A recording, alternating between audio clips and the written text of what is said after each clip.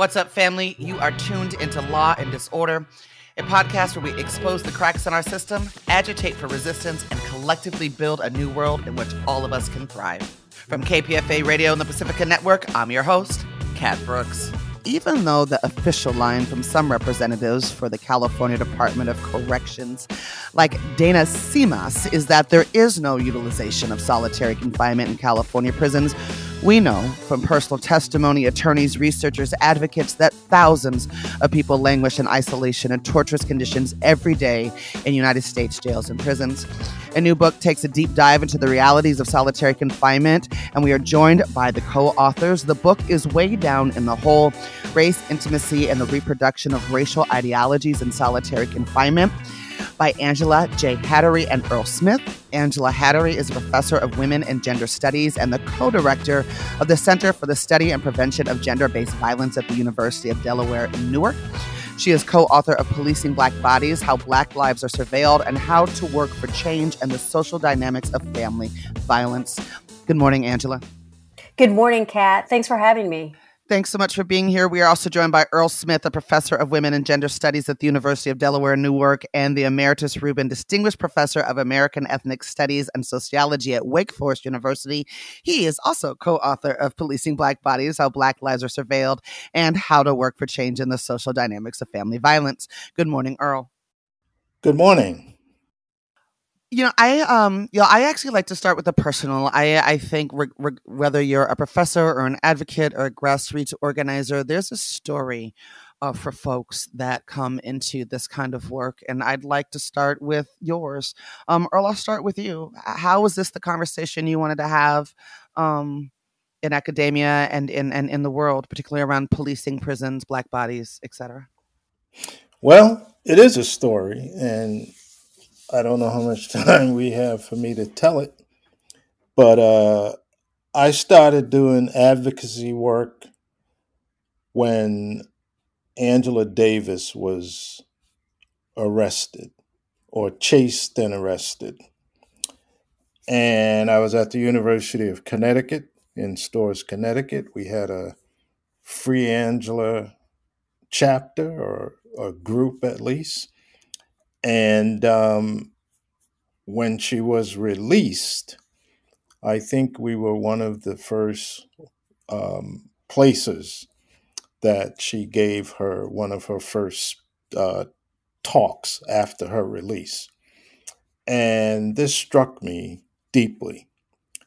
At the same time, I was doing a low-level job at a Connecticut state maximum security prison.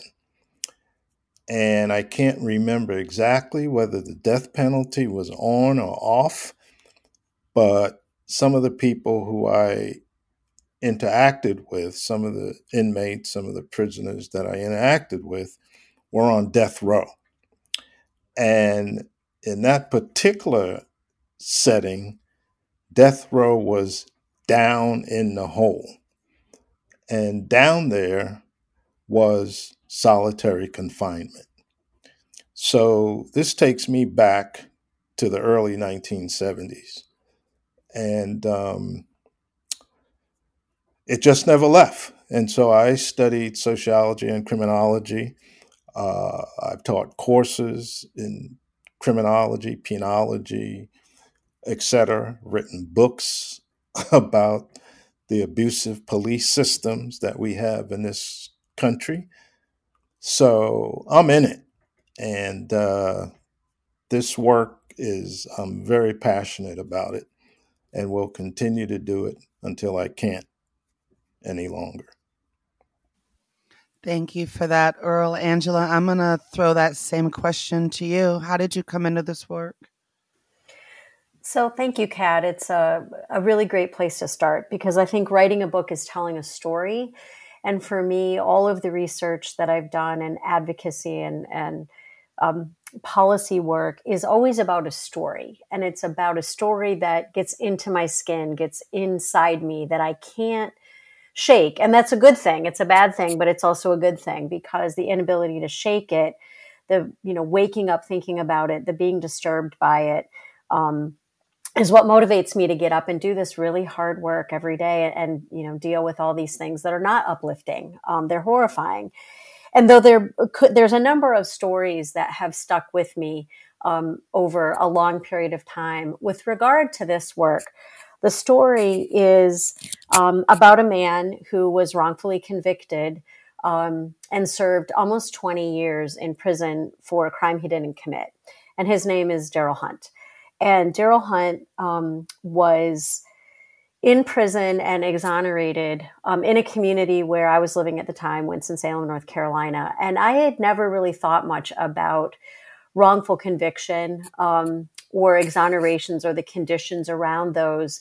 But living in the South, and Darrell's a Black man, and the crime involved the brutal rape and murder of a white woman. Racial politics were really unfolding. And that was, concerning and interesting. But what really drew me in was Darrell himself.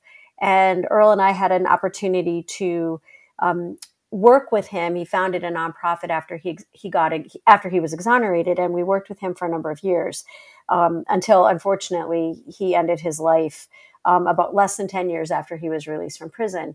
But Darrell went to prison the year that I went to college, and I've never really been able to move past, or I spend a lot of time thinking about the trajectories of our two lives and what I got to do that he didn't get to do.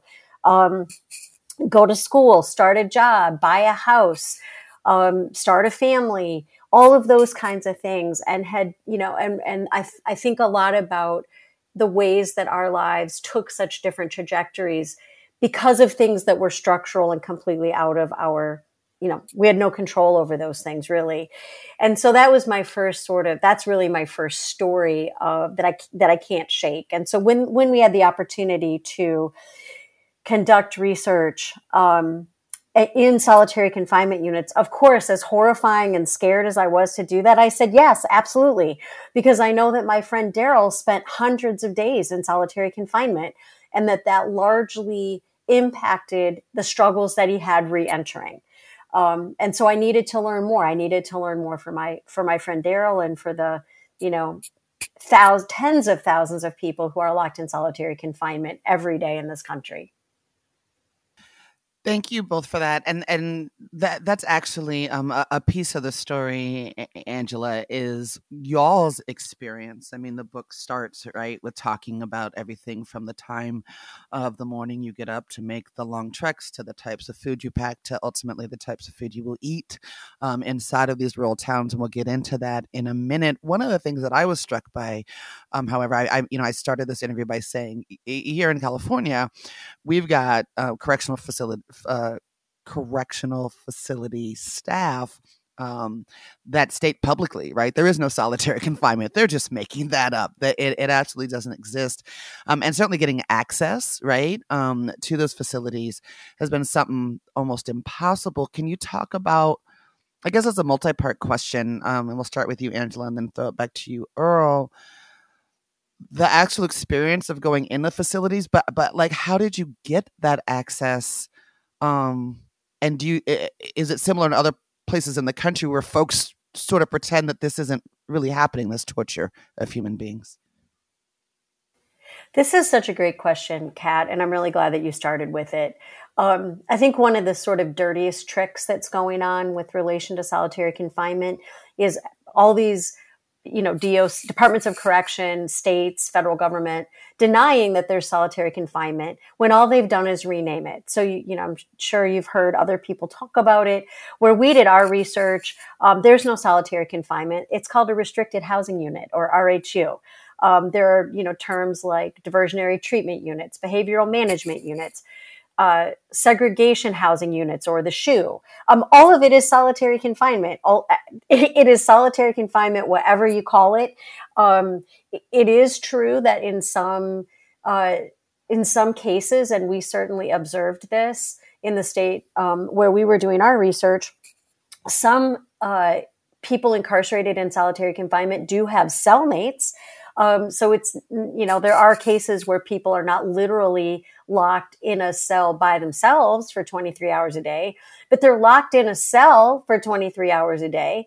They're shackled and strip searched and escorted, to the shower and to the yard. And really the conditions are no different than if they were locked alone, other than there's one other person in the cell. So I'm so glad you started with that, because it's absolutely absurd that people are acting like it's no longer true.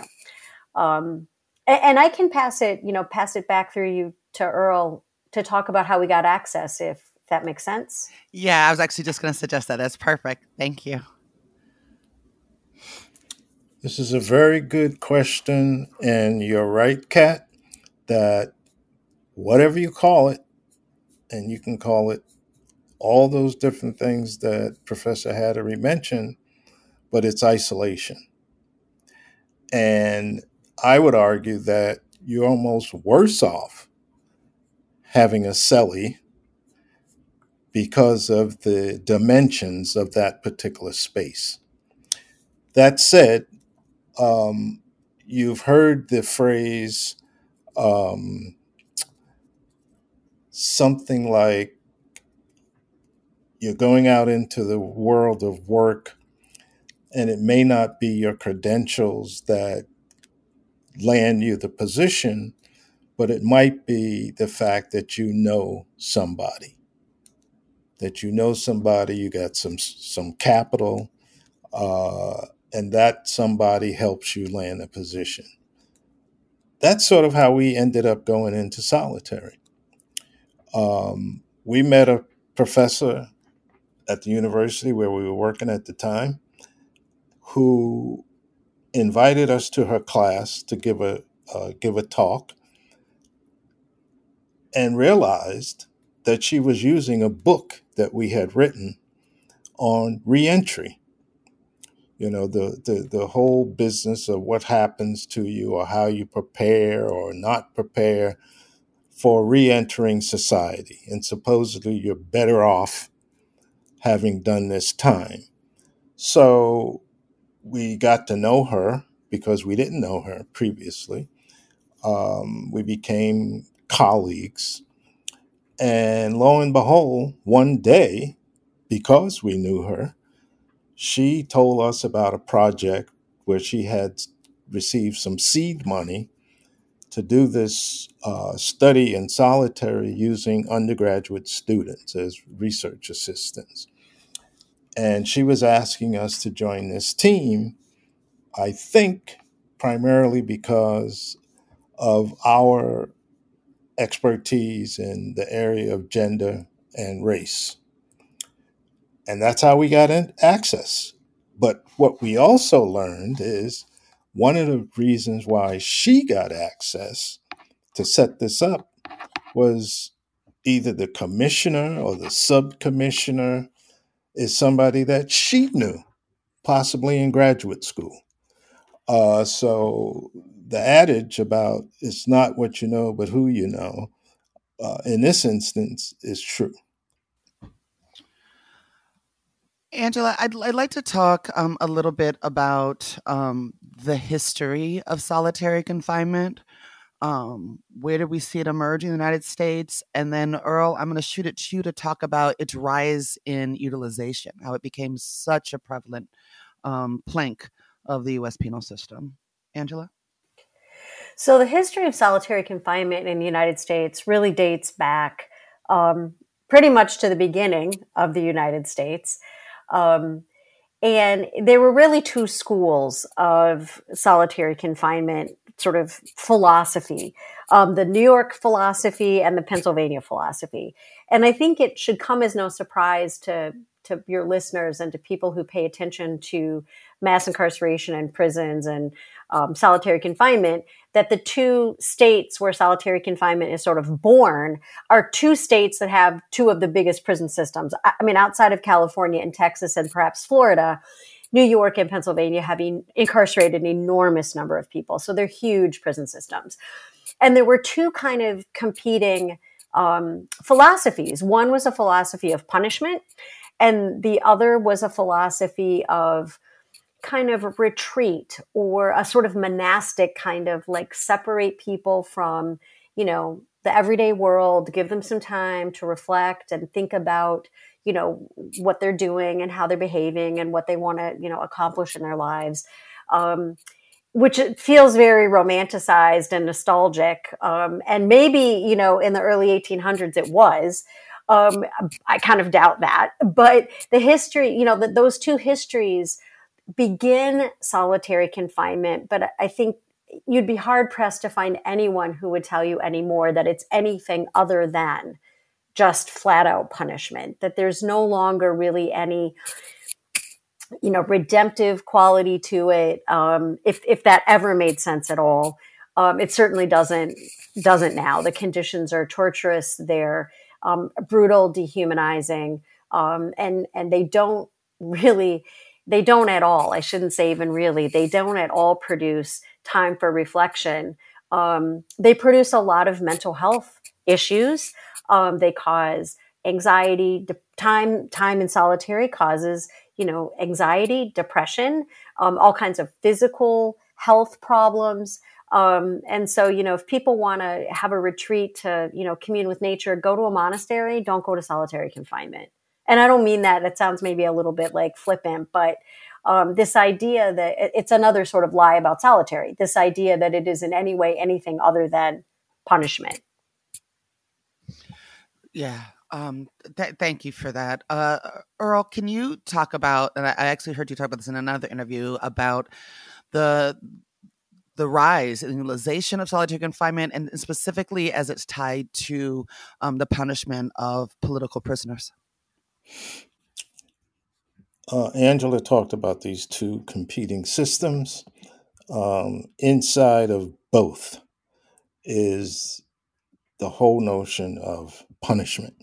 I grew up in New York, and I can tell you, Kat, that if I counted 20, let's say 20 black males in my age cohort, 18 of them would have been sent to juvie when we were, 12, 15 years old.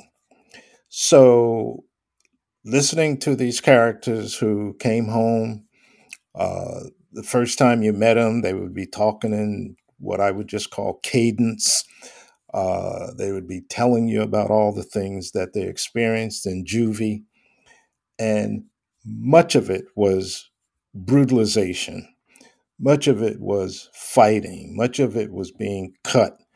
A lot of it was rape. And I'm thinking, wow, I always thought, foolishly, that going to juvie was supposed to help straighten you out, set you on the right path, so that when you got out, you would be better behaved. You would know how to behave and get along. Fast forward into adulthood, when I mentioned to you about the maximum security prison in Connecticut. When I went there to work full time, they had rehabilitation programs. And, it might sound foolish today, but they had typewriter repair, auto repair, wood shop, the license and sign making shops for the state. And they were supposed to be doing rehabilitation when, in fact, now you would know that those same kinds of outfits, those same kinds of units come under the jurisdiction of prison industry, where you work for 8, 12, 25 cents an hour. Solitary moves in the same line as warehousing of men and women in our society, post 1970. The catchword today is mass incarceration, and we should add to that mass dehumanization. Treat people with no dignity, make them eat where they defecate, make them sleep in the same places, put chains around their waists, around their feet, around their arms, beat the crap out of them. Uh, we did 2 stints of interviews in women's prisons, and some of the same type of brutality that we saw in the men's prisons took place in the women's prison. As a male, um, and my understanding of women who need feminine products, etc., uh, to deny those products when everybody knows they're needed is just flat out dehumanization and torture. There's no other way to explain it. To see women who are pregnant, we know what's going to happen. They're going to have a baby. The baby's going to be born 8, 9 months. And then to shackle those women and take them into delivery rooms to have those children when any woman knows that she ain't going nowhere when she's about to have a baby. That's for sure. So these kinds of policies and practices are embedded within all these solitary units, regardless of what we call them. And it makes you wonder. Albert Woodfox, uh, who everybody knows, the late Albert Woodfox, he didn't last long after he was released after 40 plus years in solitary. Darrell Hunt, Angela said, was dead, I forget, X number of years after he was released for a crime he didn't commit. One of the Angola Three, who was with Albert Woodfox through most of their time in solitary, died 3 or 4 days after he was released. Um, it's just unbelievable that you could lock people up, fly that flag outside of every prison we went to. I think we went to six or seven prisons for this research project. Every last one of those prisons have a big old flag flying out there. And you go inside and you see the pictures on the wall of the commissioner and subcommissioner and all these people. And then they spread the lies that the only place you have torture and whatnot is in North Korea, Cuba, China, and Russia. It's unbelievable. And it's the same big lie attached to the lie that we don't have solitary confinement. In your state of California, which is always in the backdrop of every conversation of solitary confinement, Pelican Bay, all these places, they bring Oprah in and they, shoot documentaries and they repaint the cells and tell you that, oh my gosh, we've just ended this. Even Barack Obama, great man, great president, he couldn't deal with it. And, you know, you just have to, I think, understand it's embedded within the fabric of this society. Angela Hattery, how embedded, when we're talking about the numbers of individuals to the best that we can guess, because we know that prisons, police, jails, etc., are not the best data keepers. How many folks are we talking about every day languishing inside of solitary confinement in this country? And how does that compare to other places in the world, international utilization of solitary confinement? Kat, it's a great question, and part of the reason that it's hard to measure how many people are in solitary confinement is because if you don't call it solitary confinement, then you can't measure it, right? But we estimate, I mean, not we, but people who collect the data estimate somewhere between 40 or 50,000 and 80,000 people are held every single day in solitary confinement cells or isolation cells in the United States. I think what's perhaps more concerning, although that's concerning because that's a big number, is that of the 2 million people or so who are incarcerated on any given day, 20 to 25% of those people will spend some time in solitary confinement, which makes that number feel a lot bigger, because it means that, now you're talking about across a year, you may have 500,000 people who've spent some time, maybe one day, but 500,000 people who've spent some time in solitary confinement. That's extraordinary, because the research tells us that in fewer than 24 hours, mental health symptoms begin to appear. So you don't necessarily have to be in solitary confinement for a long time to have traumatic experiences and long-term impacts from solitary confinement. In terms of the rest of the world, the story of solitary confinement is kind of the same story of mass incarceration, that we lead the world in incarcerating people, and we lead the world in incarcerating them in solitary confinement. As Earl said, it's the big lie with the flag, and it's a deflection tactic. Let's make the public think that this is not really a big deal in the United States, that we don't really do that. But we do. And the UN, suggests that more than 15 consecutive days in solitary confinement constitutes torture. That's the UN, right? We don't have to pay attention to what the UN says. We're not under any obligation to abide by that, article. But that's their definition of torture. And under that definition of torture, we're torturing probably hundreds of thousands of people every single year, right? Because the truth is that very few people spend only 1 or 2 days in solitary confinement. Most people spend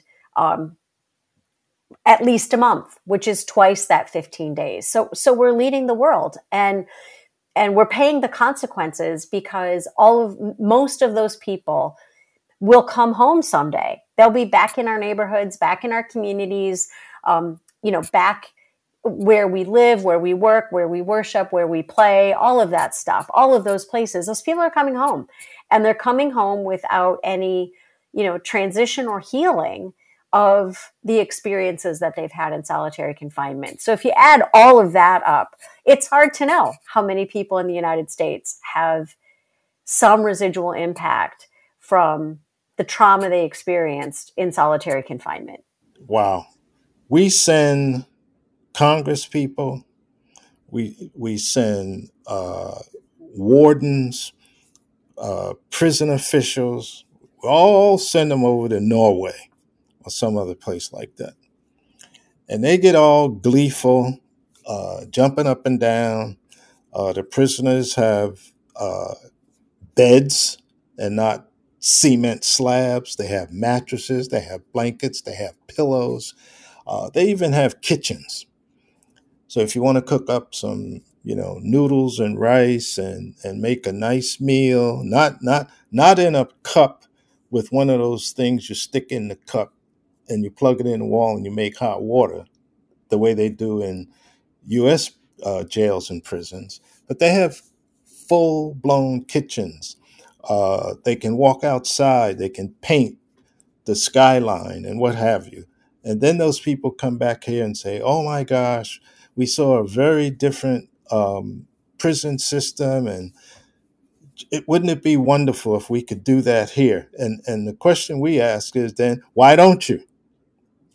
But what nobody talks about, and what we saw in solitary in the United States, is many of those countries don't have the kind of racial stratification system that we have in the United States. They don't have it. They don't have pieces of their population that have been deemed less than human.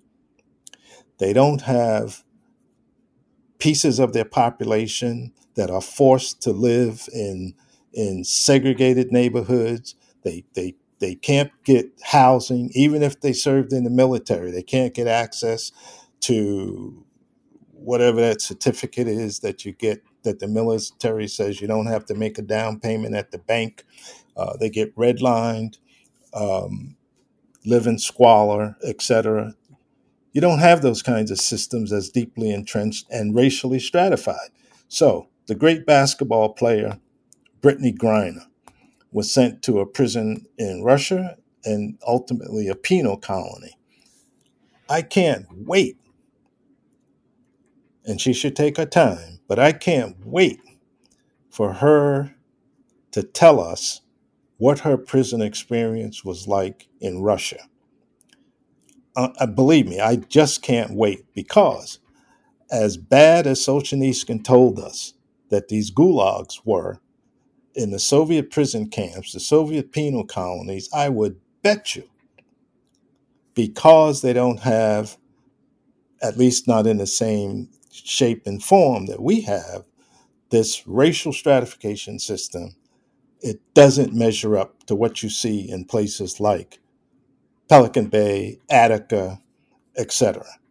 I would bet you don't see it, because we have a racist system that puts people in categories from top to bottom. It's good on the top, it's bad on the bottom, and guess what? The bottom always look browner, blacker than the top. Always looks that way in the United States. So solitary is built on top of this racial stratification system. And that's what we saw. And that's what's different about our book from all the great research, the great books by MDs, psychologists, psychiatrists. The person who wrote the foreword to our book, Dr. Terry Coopers, is well known in the solitary science medical community. And he told us, and he says it in the foreword, we uncovered some serious stuff about racism in the solitary confinement space of the penal colonies, the carceral state of prisons in the United States. You are listening to Law and Disorder. I am your host, Kat Brooks. We are in conversation with Angela Hattery and Earl Smith about their latest book, Way Down in the Hole: Race, Intimacy, and the Reproduction of Racial Ideologies in Solitary Confinement. And Earl, that's actually where I want to go next, because you all go somewhere in the book that not a lot of abolitionists do, which is usually who I'm speaking to about these issues. And that is to look at this issue not just from the perspective of folks that are locked away in solitary confinement, but from the folks that are doing the locking away, the correctional officers. And Angela, I'm going to turn to you to kick us off. Talk to us about the decision to engage so deeply with COs and their worldview around the people that they are incarcerating. So I'm so glad we're going to have a chance to talk about the COs. They are a complicated group of people. I want to just start there. And I think it's important to say, out loud and for the record, that they do a lot of terrible things. They create a lot of the dehumanizing conditions that exist in solitary confinement. They create much of that. They also inherit much of it. And the decision to spend so much time with them was largely for the reason you said, that most people haven't. Most people, unless you are a correctional officer yourself, and most of them don't want to come out and talk about what they did after they finished that job, there's almost no research on their experiences. And so it was a unique opportunity to really learn more about what not just their experiences, but as you said, Kat, their worldview. And I think, Earl and I have also done research on domestic violence. And in that research, we interviewed both the abuser and the victim survivor of that abuse. And much like our experience in solitary confinement, if we hadn't focused so much energy and attention on the staff and dug so deeply, we'd have really missed an important part of the picture. And especially to Earl's point, I think we would have seen race, and we would have seen racism. But I don't think without talking to the COs, who are almost all white — we interviewed one Black sergeant and one Black mental health provider — I don't think we would have understood the depth of the white racial resentment that they've developed and the role that working in a prison plays in all of that. And so the sort of long and interesting and important story short is that as you know, many people know, most of your listeners probably know, we build prisons as a form of economic development in mostly predominantly rural white communities, and that's California, New York, Texas, pick a state. Vast majority of the prisons are in rural, predominantly white, economically disadvantaged communities, and they're built to replace some sort of industry that has left. And that's crazy, right? Like, wow, who thinks that that's a good idea? And as many people know, that contributes to the rise in incarceration. It's the sort of, if you build it, they will come. In this case, if you build it, they will be sent there. But so you have a racialized space where the people working in the prison are not only almost all white, but their lives are outside of the prison almost all white. As we write in the book, they don't play softball in interracial teams. They don't worship in interracial spaces. Their kids don't go to interracial schools or integrated schools. Their lives are very white. And then they walk through the metal detector and they, put on their prison, their uniform, their CO uniform, their guard uniform. And now they're in a space that's highly interracial, but not integrated, right? So they're mostly white. The people they lock up are disproportionately Black and brown. And so it becomes very easy for everything that they see and do to be interpreted through that lens, right? It's a good guys, bad guys. It's an us, a them. It's a we're good, they're bad, kind of setup. And then inside of that setup, what we call it in the book, the flipped script. They now have to do the things that customarily, and Earl was describing in terms of the structure of, white supremacy and racial hierarchies in the United States. They now have to do the thing that they're used to Black people doing for them. Right. So if they were to go to an urban center and, who's going to be cooking the food or cleaning the toilets, it would, in all likelihood, be someone who's Black or brown. In the context of solitary confinement, because of the nature of solitary, that, prisoners, and we use the term, I hope that your listeners have paid attention, have stayed with us this long. We use the term prisoner deliberately, to highlight the fact that people who are incarcerated have their civil and legal citizenship rights held by the state. So they are literally prisoners of the state.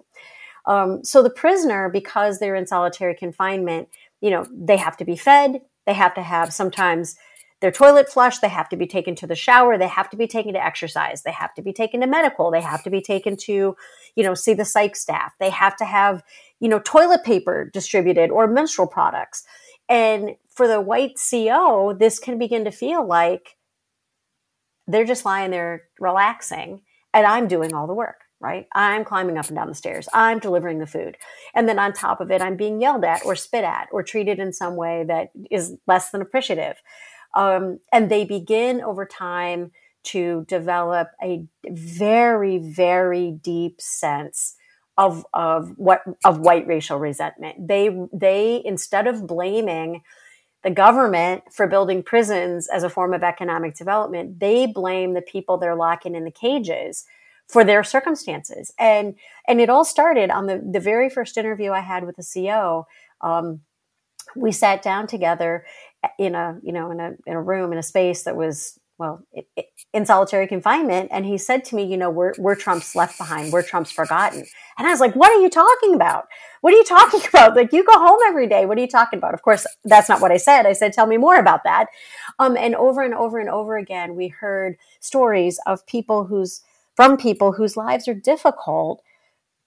They begin to believe, and it's of course all not true, but for them, their perception is reality. They begin to believe that, the 5-minute conversation they have with a psychological staff who's yelling through the door of a cell, they believe that is mental health treatment that a prisoner's receiving, that they're not. And it's a really important story because it underscores the fact that, as Earl was alluding to, we argue in the book that solitary confinement would not have likely become such a deep and widespread part the American experience, the experience of people living in the United States, were it not for those decisions, that the founders made, built on white supremacy, that certain bodies were less than fully human. And once some bodies are defined as less than fully human, you can do anything you want to them. And once you do it to them, you can do it to other people too, right? That slippery slope. And so understanding the role that white supremacy plays I think the experiences of solitary confinement really distill that in a way that, even though we'd been studying and writing about mass incarceration for almost a decade by the time we went into solitary, it gets really distilled and very, very clear in solitary confinement. And so I think, the story of the COs is important, because if we don't understand that, as Earl mentioned, we go to Norway and think, well, let's just bring home a fix to the system. But that will never solve the problem until we address honestly the roots of white supremacy, right? It's all rooted in white supremacy. You're listening to Law and Disorder. I'm your host, Kat Brooks. We are in conversation with Angela Hattery and Earl Smith about their latest book, Weighed Down in the Whole: Race, Intimacy, and the Reproduction of Racial Ideologies in Solitary Confinement. Earl, we're having conversation. I mean, you started this interview talking about how long you have been in this work, right? So you're super clear that we're having conversations about abolition, reimagining public safety, redefining public safety in ways and in places that, I mean, just unheard of and unimaginable just a few years ago, right? Talk about the role of this conversation specifically about solitary confinement inside of that dialogue. How does centering this conversation, uplifting this conversation, push that conversation further down the road? Well, I listened to a book this morning about Rikers Island. And when you just say those two words, everybody knows what you're talking about. Rikers Island. And if you've been around this work and you don't know that, then you must have been sleeping on the moon or something. And one of the things that threw me, they opened the book with a speech by some New York City politician. And he was describing how the scum of the earth, needed to move through these spaces and be cleansed, so that the needles that they use to stick in their arms and the guns that they use to rob people and kill people, when they come out, all of that will have been left behind. And there was a deep pause, and the narrator of the book tells you who the speaker was, and then says, and they were talking about Rikers Island, and then says, you know what the date of this speech was? 1921. I almost fell off the treadmill.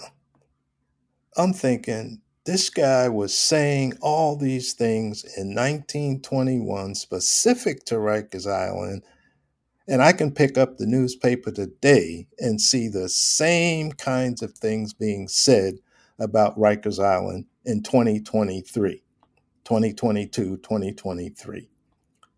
We've been talking about eliminating solitary forever. And each year, each administration, whether it's state administration, whether it's the local county jail administration, even the federal government that oversees the federal prison systems, each year they come up with some type of excuse on why they can't get rid of this system. Heck, they've told us they were going to get rid of Guantanamo, and it's still there being used with a handful of prisoners, costing the taxpayers gazillion dollars. Mayor, I think his name is Eric Adams, in New York City, is a new mayor. He's a black mayor, former police guy. He's already backtracked on what he was going to do closing Rikers Island. They were going to make 5 boroughs of prisons, and each borough would have their own little prison. He's backtracking now because he's got pushback from police unions and all these guard unions, et cetera, who are very powerful entities. So when we look at solitary cat, it is something that's been in the conversation forever. And it always ended with, we will be getting rid of this system the next time. And the next administration pushes it down the road to the next time. So much so that in 2023, here we are. There's hunger strikes, as there were hunger strikes in the past. There's mutilations. The suicide rate is up in all these prisons and jails. At Rikers Island, you can't even get the correctional officers to come to work because they know if even not coming to work, they're still going to be paid. So this whole thing is corrupt from top to bottom, dehumanizing. We asked ourselves a simple question when we were doing our research. At that time, the mail system in this particular state prison system, and now across the country, was being farmed out to a third-party processor so that your mail, including legal mail from your attorney, was being sent to these places in Florida, et cetera, Xeroxed, and then sent back to you. So we're sitting there interviewing prisoners, and they're telling us they haven't had mail in 3-4 weeks, when they normally would get letters from their loved ones, et cetera, inside of a week. So when we left the prison, we get back home, we're doing follow-up debriefing. We have students looking into the mail system in these prison systems, including the one where we work, and we find out that they Xerox this stuff, love letters, Valentine's cards, legal paperwork, and then they send the Xerox copies back to the prisoners. And think about how long this takes. So somebody who's looking to get a birthday card from their loved one with perfume in it, etc., that's gone.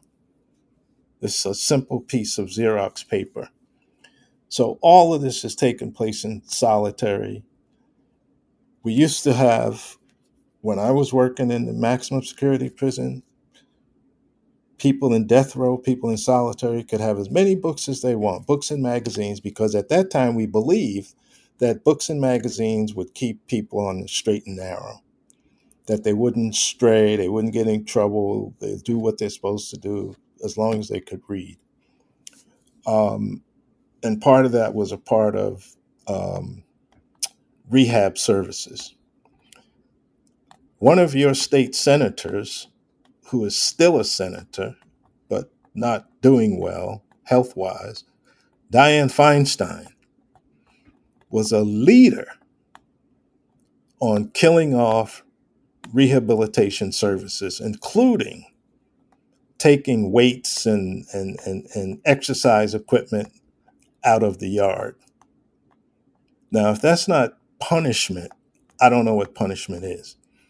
Because the prisoners, as she said, are getting too strong and can overpower the guards.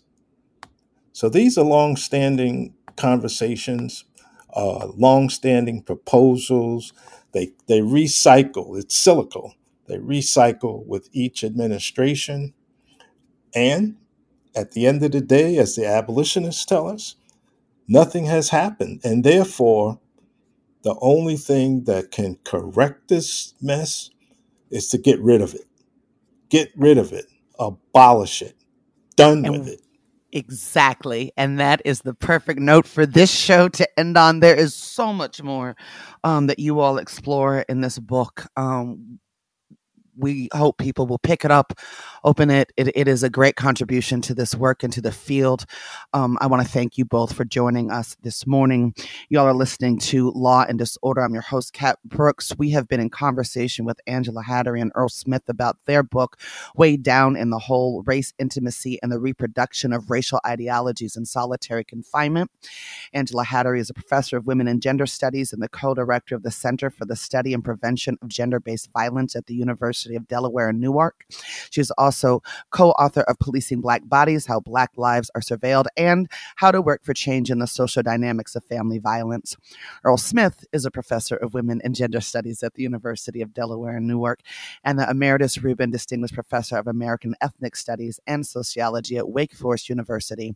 He is co-author of Policing Black Bodies: How Black Lives Are Surveilled and How to Work for Change in the Social Dynamics of Family Violence. Y'all make a great team. Thanks so much for joining us today. Thank you. Thank you for having us. You've been listening to Law and Disorder, a podcast where we expose the cracks in our system, agitate for resistance, and collectively build a new world in which all of us can thrive. That's it for this episode, family. You can find more information about topics and guests in this episode's show notes. Law and Disorder is produced at KPFA, that's listener-supported radio on the Pacifica Network. The show is produced by Jesse Strauss and hosted by me, Kat Brooks. Our theme music was composed by Steve Raskin of Fort Knox 5.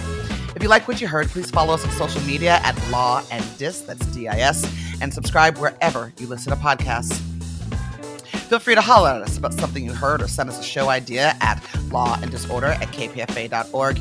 You can also find our content live at 8 a.m. weekdays on KPFA. That's 94.1 FM in the Bay Area. Our show and all of KPFA's programs are funded exclusively by you, the listener. And if you're in a position to support us, please donate today at kpfa.org. Take care of yourself and take care of each other. We all we got, fam.